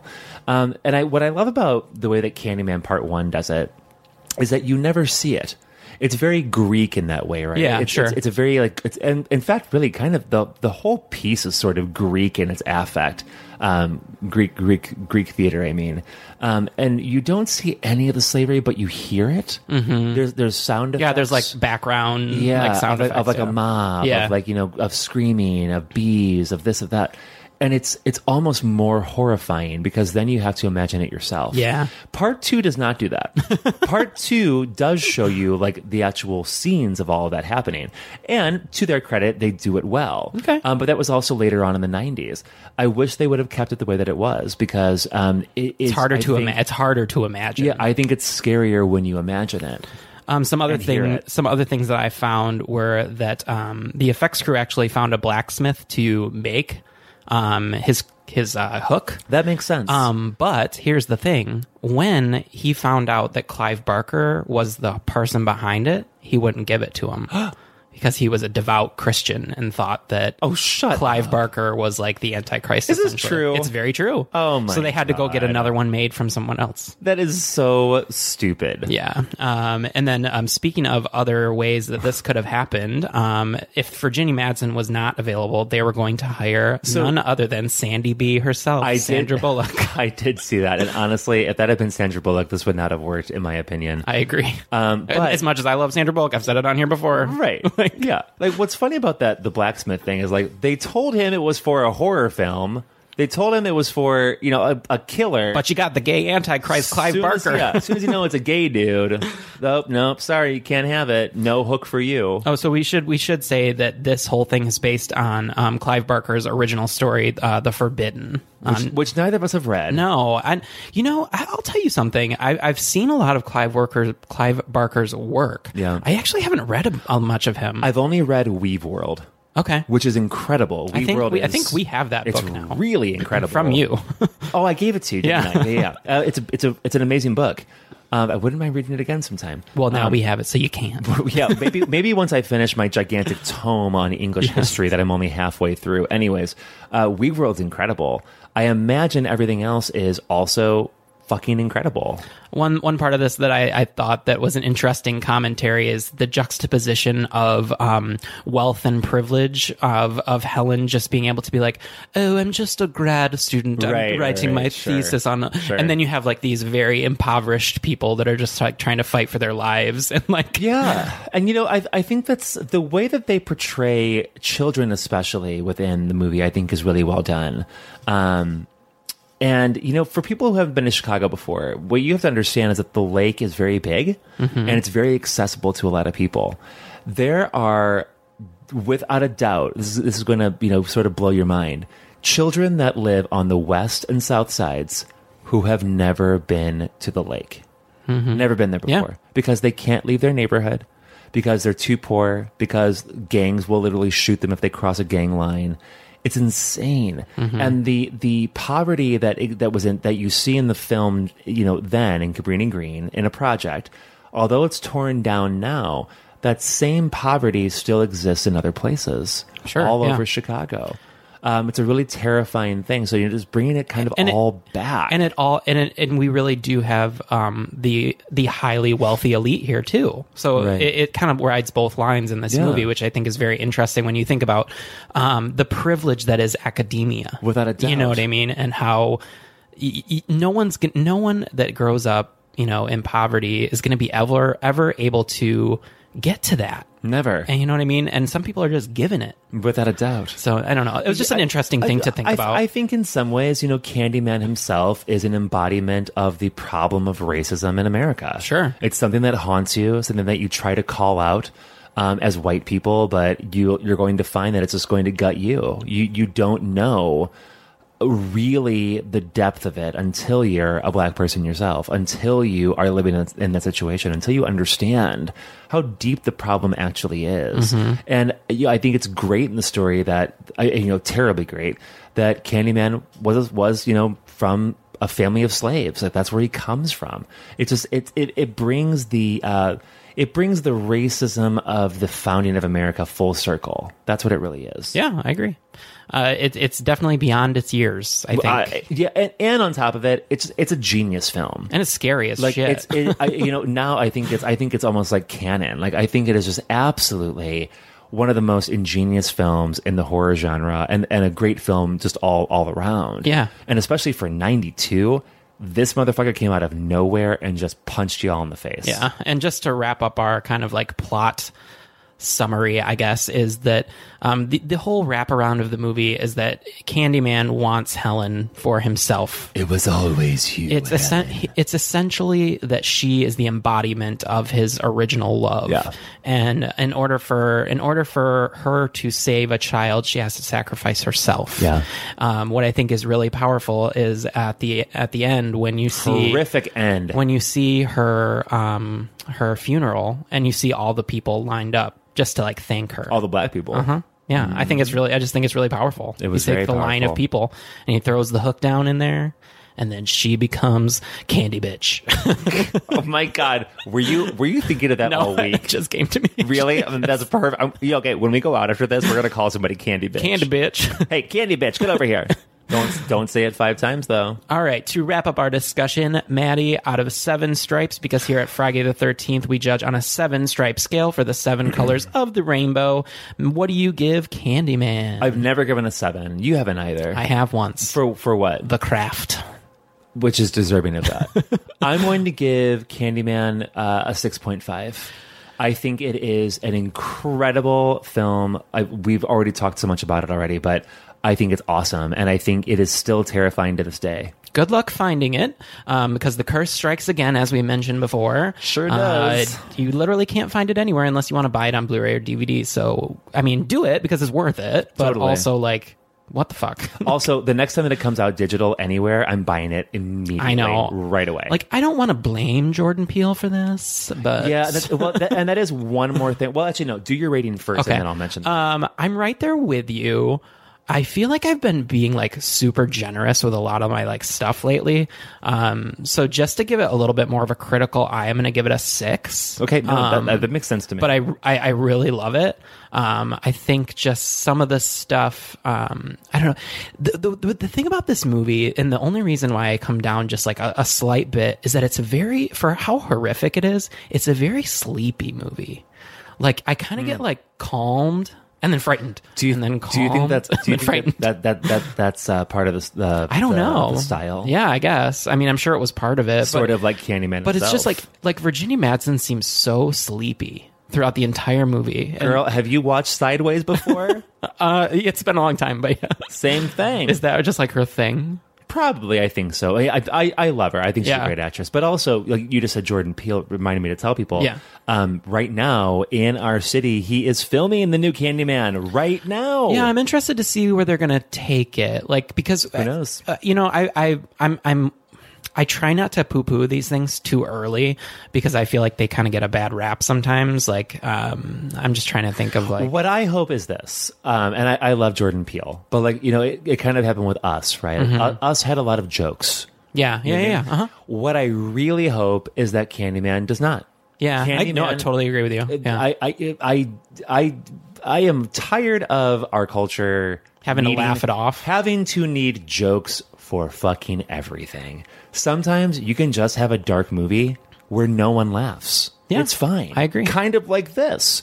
Just have a film where you don't have to try so hard, I guess. Not that Us was. I just mean like no jokes, please. Please, no jokes. I agree.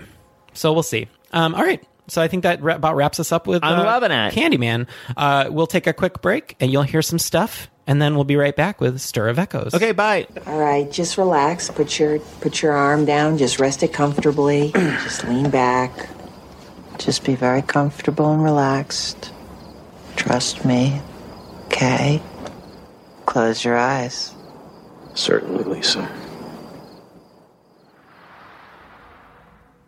Now, just listen for a moment. Listen to the sounds of the room around you.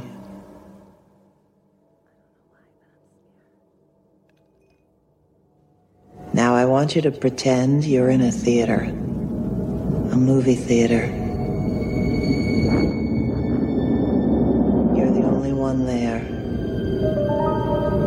It's one of those great old movie palaces. And you look around, it's a huge empty theater. You notice that the walls of the theater are painted in black. Seats covered in black. And in the whole pitch black theater, there's only one thing you can see, and that's the white screen. You'll notice there are letters on the screen, tall, thick black letters, but they're out of focus, so you begin to drift closer to them in your chair, trying to read them. And you're very comfortable now. It's your favorite chair. You're drifting closer and closer, staring at the letters. Very relaxed now. Your legs are relaxed. Your arms are limp and heavy.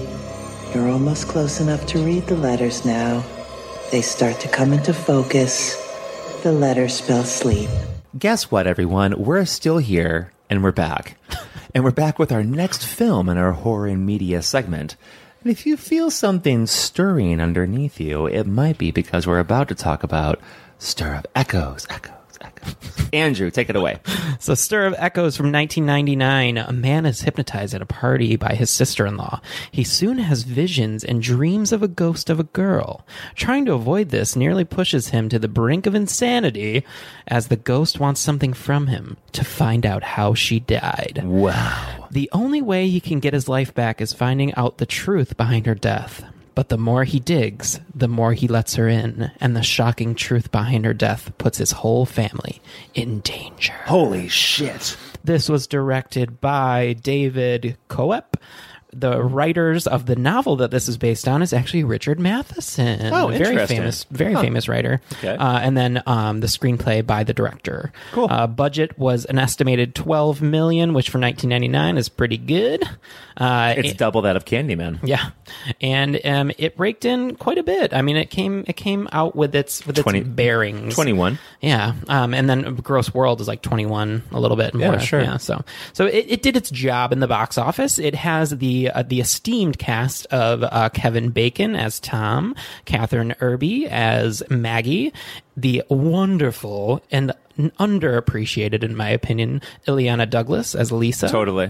Kevin Dunn as Frank, Connor O'Farrell as Harry, and then we get a little kid by the name of Zachary David Cope, who plays the little boy Jake in probably one of the least offensive child roles that I've seen. Because usually I hate kids in movies. I would agree with that. Does it hurt to be dead? What were your thoughts around Kevin Dunn? He's been in so many things. I too. know. I'm just He's thinking like about such that. like that guy actor. And he always plays the same person. What are my thoughts? Yeah, what did you think of? What are your initial thoughts on Stir of Echoes? Had you seen this before? Oh yeah, Okay. oh yeah, many times. I love Stir of Echoes. I've always been a big fan. I actually think it's a rather underappreciated film. I completely agree with you. It's so well made. It doesn't get talked about a lot. Yeah. So I think a lot of the hypnotic scenes, like literally hypnotic, are so well done. It's I have really something to tell you about that. Okay. They actually used real hypnotists' techniques. You know what? That's not a surprise. And there were a number of people that actually did go to sleep when watching this movie. My God. Like were actually hypnotized. But what they did is they tried to put in a note, and I'm talking about like a musical note. Yeah. Right when they say sleep, so that it kind of like offsets that. Wow.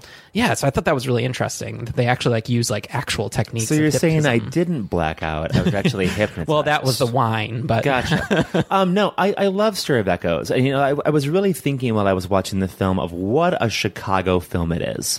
Oh gosh, and it's such a Chicago neighborhood. Oh, film. totally. It sort of feels the same way that like Shameless does, right? And like Yeah. if you're from Chicago, you can see where they are in Shameless in the same way that like with Stir of Echoes, you can't see like exactly where they are, but no matter where they are, it feels like Chicago. I can tell you exactly where they were. Well, we have some, and I'm glad you researched those because there are some great locations for it too. But the thing about like Chicago parties, especially, is porches in Chicago look different than porches in other cities. Mm-hmm. It's a different kind of porch. And decks too. And you get that in this. And let me tell you, it's everything. It's 100% authentic. Yeah, for sure. And I think that's really important, right? It's just like with the hypnotizing. Yeah. The authenticity really lends it to feeling more authentic. And especially with like the porches and the decks, just a little tiny thing that like you're probably thinking like, oh, well, you could do that on like a set somewhere. No, you can't. This makes it feel real. It feels and I'm not saying this to demean Candyman by any means, but this feels more like our Chicago. Well, I mean, like, you know what I because it mean? is. Like this is like where we live. Sure. I mean, but it's weird. We didn't live here in '92. Yeah. And we also didn't live on the South Side. Yeah, sure. Like this is like semi South Side. Technically it takes place in Logan Square, which is like west. It's a little west of the city. It's some of it also felt a little bit like Taylor to me, so sort of like Little Italy in a way. Yeah, sure. Yeah. But yeah, I mean, it feels like where we live. I think you're absolutely right. Yeah. But also, I think that the scares of the movie are intense. The story is really sad. I have to tell you really quick about the scares is that I watched it both with our good friend Casey and Michael, my husband, and he was so jumpy during this movie. It was hilarious, actually. I was like, are you going to be okay? That's hilarious. But anyway, continue. The story is horrifically sad. Yeah, sure. And I think it's a story that probably actually happens, more than we would like to think, or that the same kind of story happens very often. And I think a lot of it is almost like pretty operatic, right? Like you've got there's a lot of family drama. There's a lot of fathers and their love for their children. There's a lot of mothers who don't know what to do. There are, powerless people being taken advantage of that end up dead. And there's a call from the grave for justice. Yep. And all of those things happen in the film. So it's this drama and it's also this horror film and it's a lot in one. And I think that they really succeeded. It's It's a lot for 99 minutes. And it's concise. Yeah, no, they get right into it. I think some of the things that I really appreciated about the movie was a lot of all the practical stuff that they did. Yeah. So there's a lot of gross moments in this where he pulls his tooth out at one point. Oh, I hate that part. Oh God, I hate the it. fingernail on the ground that gets, and there's just a lot. And sort of like the kind of writing where it's like a thing happens and like they're foretelling like the future and the past. I found that very interesting. Oh, and like it's just that's like really smart writing where you're like, oh, and the whole thing about the kid, not to cut too close to the end, but the kid being like, I'm afraid of the feathers, and at the end, a bullet goes through his where he would have been laying if he was there. Right. Some interesting pieces in this. I think that there are a couple of very funny and not a funny way, but funny pieces of dialogue in this. Yeah. There's a part where Ileana Douglas's character is going to hypnotize Tom, and she goes, "I'm not going to hypnotize you. You're too drunk." And he just goes, "Drunk." I don't know. It was really funny hilarious. to me. And there's another part where their child is abducted by the babysitter, who is the eventual victim's sister. Yeah. But they go inside the house, and the mother is right behind him, and he goes searching for the kid. He can't find him, so he goes running off, and the wife is like constantly just behind him being like, what are you doing? Like, what is going on? And she's like, where are you going? And he's like, I don't know. It just like runs away. That's hilarious. I remember that now. I do like the part where the child is kind of playing with the trucks on the ground, and they're like, talk to us. We want to know, like, do you hear this voice often? Because he talks to the ghost. Yeah. And he has a moment where he's like, Samantha, don't ask the boy any more questions. Talk to me. Yeah, oh my God, yes. And there's little moments like that. And it's like, do that voice again. Yeah. Do that voice again. Come on, do it again. I will tell you that part gets me a little bit because I'm like, dude, take it down about 10 notches. Yeah. Like this is the weird thing about this movie is it's pretty much Kevin Bacon being manic the entire movie. Yeah. Like from go. The thing that happens drives him nuts eventually. Yeah, and the other thing that I will say that it struck me watching it this time is, God damn it, Kevin Bacon is just a complete asshole to his wife the entire time. Yeah, I mean, I see what you're saying. I guess for me, I disagree just a little bit. That's fine. I just felt like she was like, listen, I understand something's happening, but we still have to like make a living. I think that's the thing though, is like, and the fact he doesn't go to her grandma's funeral. Well, because I think he knows that she doesn't want him to keep doing the thing that he knows he needs to do. Because like, I got something to say about what she wants him to do. Well, fair enough, but I mean, just like they were saying, like if he doesn't do the thing, like she's gonna, like the ghost is gonna like hurt him.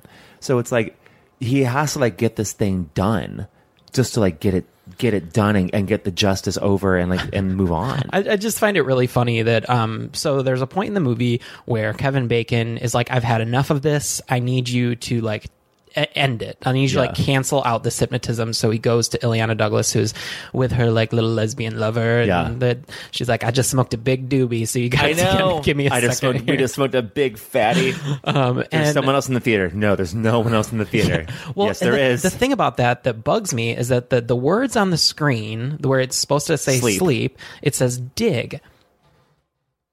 And he doesn't actually need to dig. He needs to like, I don't know how you do it in a word, but he needs to knock the wall down. It should say, excavate the wall. I'm in the wall. Or just say wall. Or literally just say, I'm in the fucking wall. Yeah.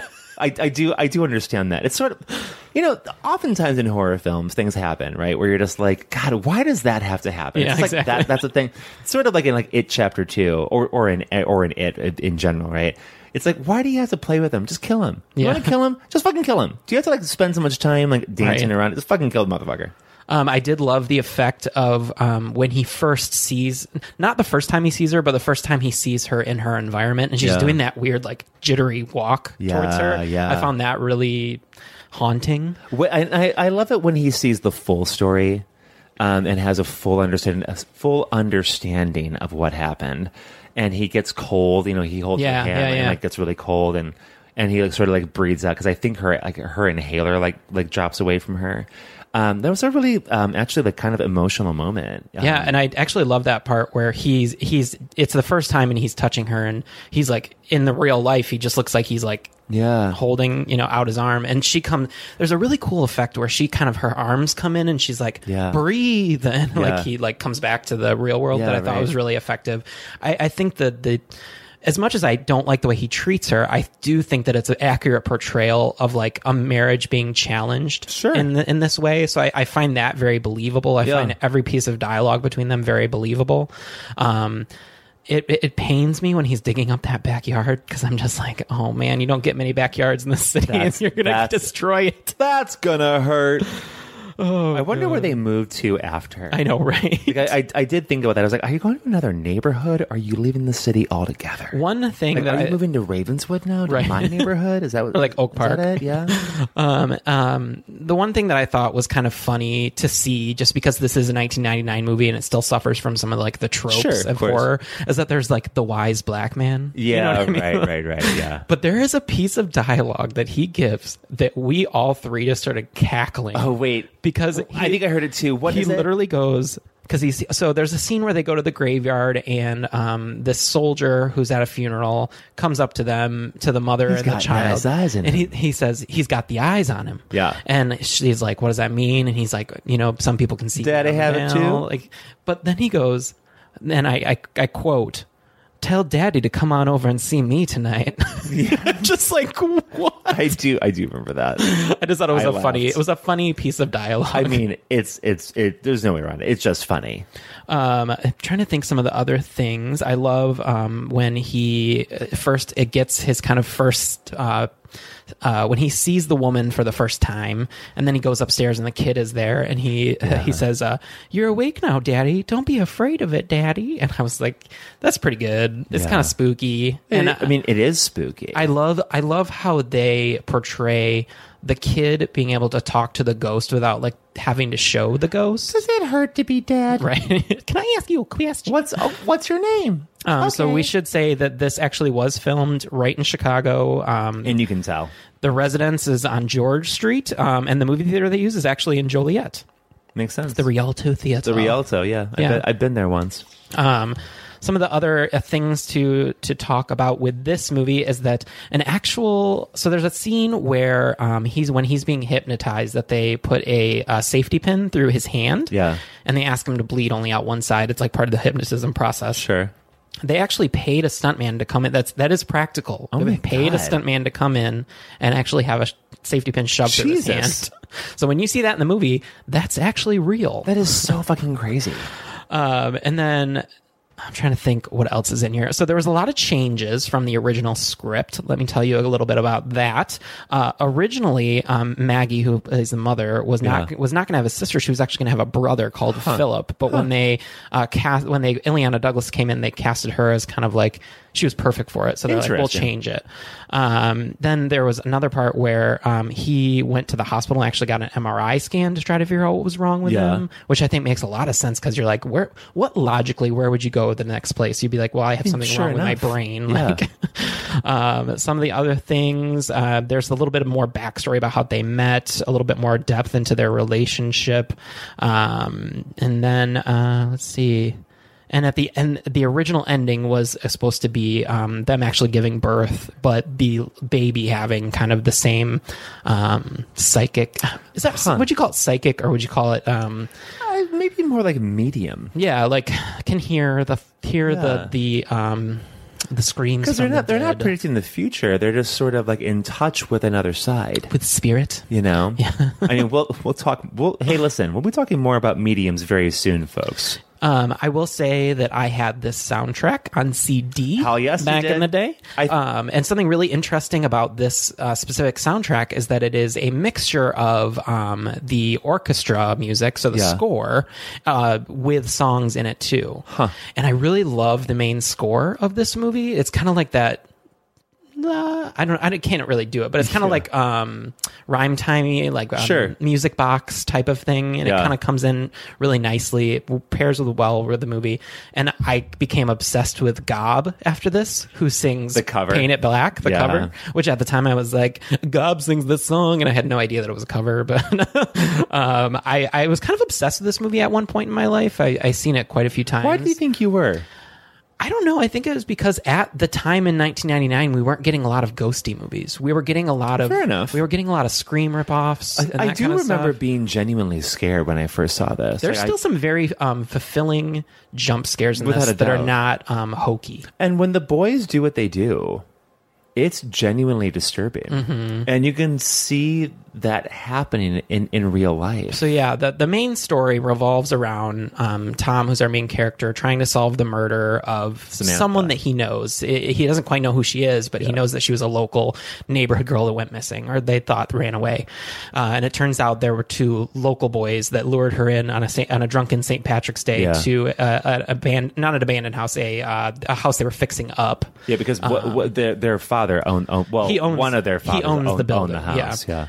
And they lure her in and try to rape her. She fights back, and they end up accidentally killing her. Which I guess I wouldn't say accidentally, because you don't put plastic over somebody's face and expect them to live. Yeah, it's one of those things where it's like it starts off with, it's like young people doing shitty things, such stupid things. Yeah. And like it's boys being absolutely stupid fucking boys, thinking that everyone wants to fuck them, right? And so come on in. Of course they're gonna want to fuck me, duh, right? And then as soon as like they understand that like, okay, this person doesn't want to consensually fuck me, so now I'm going to have to rape them. Great, so I'm doing that. So as her nails break on the floor, as her tooth breaks, as her inhaler goes flying, as her glasses fall off, he continues to sexually assault her. And then the brother, sort of just like not the brother. Pardon me, the friend. I'm sorry about that. The friend, hearing her scream, gets plastic off the walls and covers her face with it to stop her screaming. And then they're both complicit in this murder and rape. And it's a really terrifying sequence, and it's done extremely well. Yeah, you feel it. I actually was very affected by the when she is dead. Yeah. And there's kind of that pull away scene where you're seeing the people look over her, but it's slowly sinking down, right? And it's getting blacker and blacker and blacker. That I thought was really effective. There are just some people, and I the story of the fathers covering it up. Yeah, and they get their fathers involved, and they essentially hide her in the wall of their of that house. Of that house, but would you call that a basement or more like a crawl space? No, that would be a basement, for sure. Because like there's room down there for storage, but it's also like their boiler room is down there. Yeah, but it's also that like kind of thing. It doesn't have like a true staircase. It's kind of just like a hatch in their kitchen, right? Which is kind of like you don't find that in Chicago. No, really, I found that very odd. But I'm sure that there are some older homes that still have like a boiler room kind of thing. Yeah. But the story of the fathers doing that and covering it up because they thought that their boys shouldn't be discounted their chances because of one mistake. Is just sort of all like, boils back down to football. Yeah, I remember that. Right, it does, and I think that that's just like part and parcel of like white privilege and privilege in general. Yeah, and how people, no matter who you are, think that you enjoy some sort of privilege that other people don't, and therefore you can break not authorities rules, but you can break humanity's rules, morality's rules. Mm-hmm. Like you are allowed to do this, but nobody else is. Sure. Because in the same way, like these are South Side kind of guys, right? In fact, he even says that they're all from Bridgeport. So they're South Side guys who I guarantee you are big time firefighting supporters and big time police supporters. But when it comes down to following the real rules, well, they don't apply to them. Yeah, totally. So it is an interesting look at Chicago in that way too, I think, because these are white people breaking the rules that they expect everyone else to follow. I did love the wrap up. We get a moment where he finally finds the body and he learns about what actually happened. Yeah. And then he goes to one of the fathers because he doesn't realize that the fathers helped them cover it up. Right. So he goes to one of the fathers because he says, I want you to hear this from me first. I'm going to call the cops. I'm going to call the cops, but you deserve to know what happened here. Yeah. And there's a moment where you think that the Kevin Dunn character kills himself over it.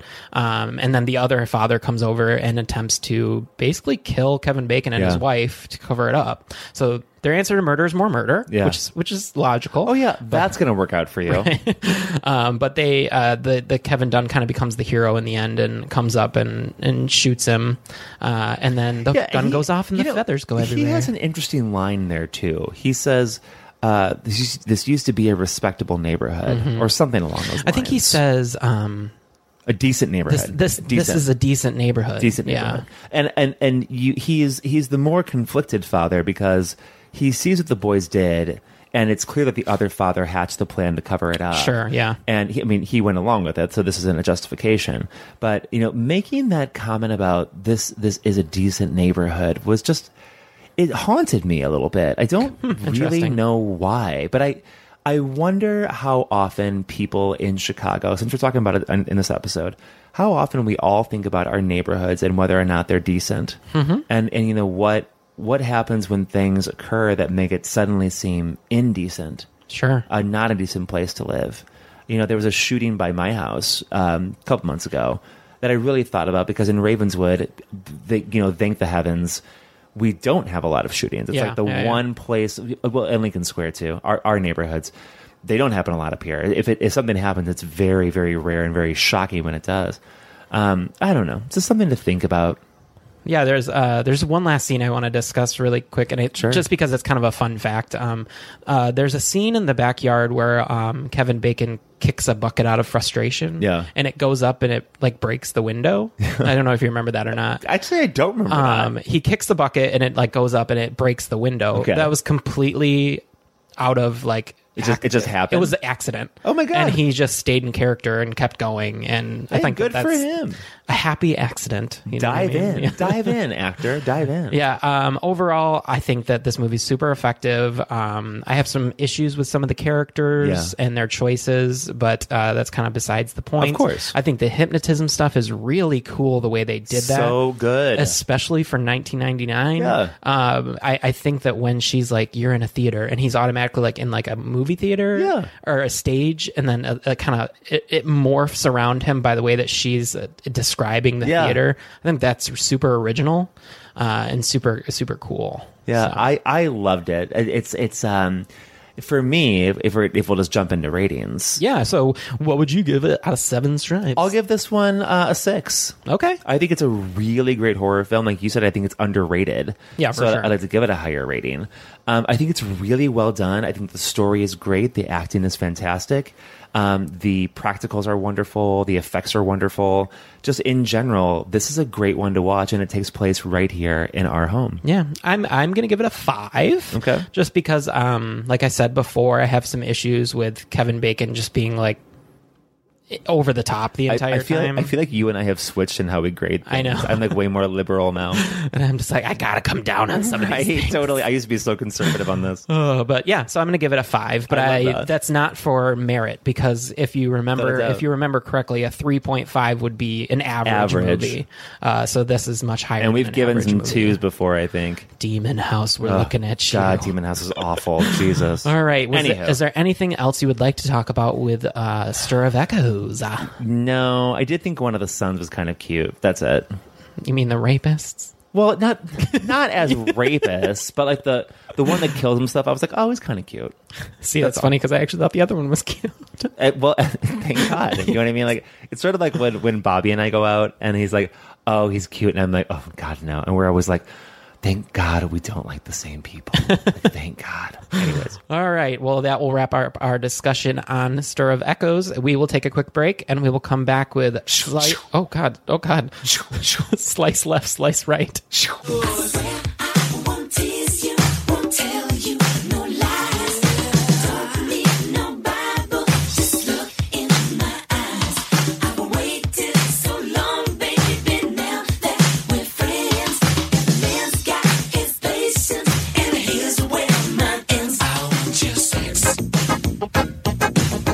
Welcome back, everybody. We're here to close out the show and play a little game.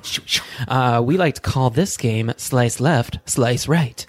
Matty, will you please remind me of the rules of this game? Because I constantly forget. I sure will. So this is just like when you're doing Tinder or really any other dating app these days. If you slice right, it means you like this person. If you slice left, it means you don't like the person. Okay. So the first person, and we're going to give this to you first, ready, is Tom Witzke, played by Kevin Bacon in Stir of Echoes. I am going to slice left, unfortunately. Okay. I've never... Kevin Bacon in general just really has never done it for me. I can't really explain why. There's no reason why. Not even in Footloose? No. Not even in Footloose? Not even in Friday the 13th. Oh, okay. I can't explain it. And also in this movie, I feel like he's just like toxic as hell, and I can't have that in my life. Fair enough. So I'm gonna slice left. What about you? I'm gonna slice right. He's got a nice body. That's all. That is all. Next. Next is Candyman, played by the infamous Tony Todd. Slicing right. Let's do this shit, man. I will gladly be his victim, like he says. Oh, kinky. Matty. And you know what? I've got some people for him to take out. Sure. So I'm going to say, listen, I'm going to be your victim, but only if you take care of this one, and that one. Okay. I'll slice right as well. I think Tony Todd's a handsome enough guy, and I would listen to him read the phone book because he's got a great voice. Fair enough. So I will slice right as well. How about Trevor Lyle, who was Helen's boyfriend in Candyman? Slice left. He's an asshole. Totally slice left immediately. Glad he's dead. Like, actually, I'm slicing left, and then I'm going to block your ass right after. Oh, you're done. blocking. Oh, yeah, you're done. You're not getting a repeat visit. Blocking, girl. You're not getting a repeat visit to this Tinder. Are you jeeping? What does that mean? He was jeeping. I don't know what that means. What does that mean? Watch Clueless. Oh. That is a reference from like 1996. I know. So. I know. All right. So our last victim, I guess you would call it, is Frank. You know, the friendly neighborhood Kevin Dunn. Slicing left. Oh, why? Yeah. He's not my type. You know this. It's not going to work out. I'll slice right. He seems like a nice family guy. Girl, and he'll cover up a murder for me if I need him to. I was going to say, he put a girl in a wall, for God's sake. I don't know my life. You know, it might happen. I might need to put a girl on a wall. Oh my God. You heard it. Listen, you heard it here first, folks. Putting girls on walls since 1999. Right. If she's missing, it's Andrew over here. Get ready. Oh, gosh. All right. So that completes our slice left, slice right. And it completes our show. This was a really fun episode. I'm glad that we focus on Chicago. I think so, too. Fun to talk about. And it's also where we live. It's where we live. And you all should come visit. And when you do visit, you need to let us know that you're here, because we would gladly come out and meet you in our neighborhood for a beer. We will gladly come out and meet you in public with lots of other people around us. That too. And we will meet you within a 1 mile radius of where we live, which is basically how every Chicagoan lives their life. Yes. Oh, yeah. No. Come up. It's good. Just come up here. Just take the train. No, It'll yeah. be fine. Hop on the train. Oh, listen. Just get an Uber. Diane, get an Uber. We'll even pay for it. It's totally fine. Literally, I'll buy your first round. A couple of things we wanted to call out. Of course, we always want to thank our overlord Bo Ransdell and our overlord, the Legion Podcast Network, to which we are a member. Legion, we love you. And also, we got a really unique opportunity. Yeah, this is neat. We were chosen to be judges for the Creature Feature Film Competition and Festival, which runs from 9/14 from September 14th. This is September which is 29th. today. Today is the 14th. So it starts a little peek behind the veil because this won't come out for another week, but today's the 14th. Right, sure, right. But you can go and watch these movies and kind of play along with us if you go to filmfreeway.com/creature feature competition. This year there are 8 teams competing in a short film competition. You can also follow them on Twitter at Wicked Window Pro. And then one more thing to call out too is, because this will come out before this, Andrew and I, you've already listened to our amazing interview with Mark Patton, Jesse Walsh himself. It was so cool to do. Mark is going to be in Chicago at Cell Block on Saturday, September 28th. 7:30. At 7:30 at Cell Block, which is just up on, it's on North Halstead in Boys Town. It's like basically just a little bit south of Addison and Halstead, essentially. Look it up. Yeah, look it up. Cell Block. It's a leather bar. And we are going to be on the panel asking Mark questions for this event. The event is called Scream Queen, My Nightmare on Halstead Street, and it is a fundraiser for the AIDS Walk and Run. All benefiting the Halstead, or the, gosh, I just blanked on the name, the Center on Halstead. Yeah, that is part of it too, but also for the AIDS Walk and Run. It's their team. Exactly, yeah. right. And Zach Hudson, who's a great guy, a listener of our show, has been working so hard on this event. So if you are in or near Chicago, you want to meet Mark Patton, you want to meet us too, hear some stuff, have some drinks, wear some leather, whatever else we do at Cell Block, go to the hole. They'll have drink specials. Crystal Skull vodka is going to be there too, which is really cool. And for every Crystal Skull vodka drink that you buy, they're going to donate $1 to the cause. Yeah, so please come if you are around. We would love to meet you there and see you there. It's going to be a lot of fun. That's all I got to say. Yeah, it's going to be a great time, and we should definitely come out, even if you just want to give them a little bit of money for their charity. Please do. There'll be a drag show. It's all Nightmare on Elm Street themed, so it's going to be a lot of fun. It's going to be a lot of fun. So I think that will end our episode. We just want to thank our listeners once again. As always. Y'all always come out for us, and you all really help us get through doing this thing, because we wouldn't want to do it just to listen to our own voices. Yeah, which is originally what we thought this would be at the beginning, and now it's not. So we're happy for that. So thank you all. And if you have not left us a review or a rating on Apple Podcasts, we would really appreciate that. We do want to say thank you to everybody that did, because guess what? We made our summer goal. We got over 200 reviews. Over 200 reviews. And also, for the first time, we were in the top 200 on podcasts. That's insane. We've never done that. Yeah. So it was a lot of work, and we were very happy to see But that's that. all because of you guys. So we really appreciate it. So thank you, everyone, for being with us. We love you so much. We hope you are enjoying the rest of your summer. No ASMR, please. Sorry, okay, got it. Cool. All right, so that will bring us to the end. And as always, we invite you to get slayed.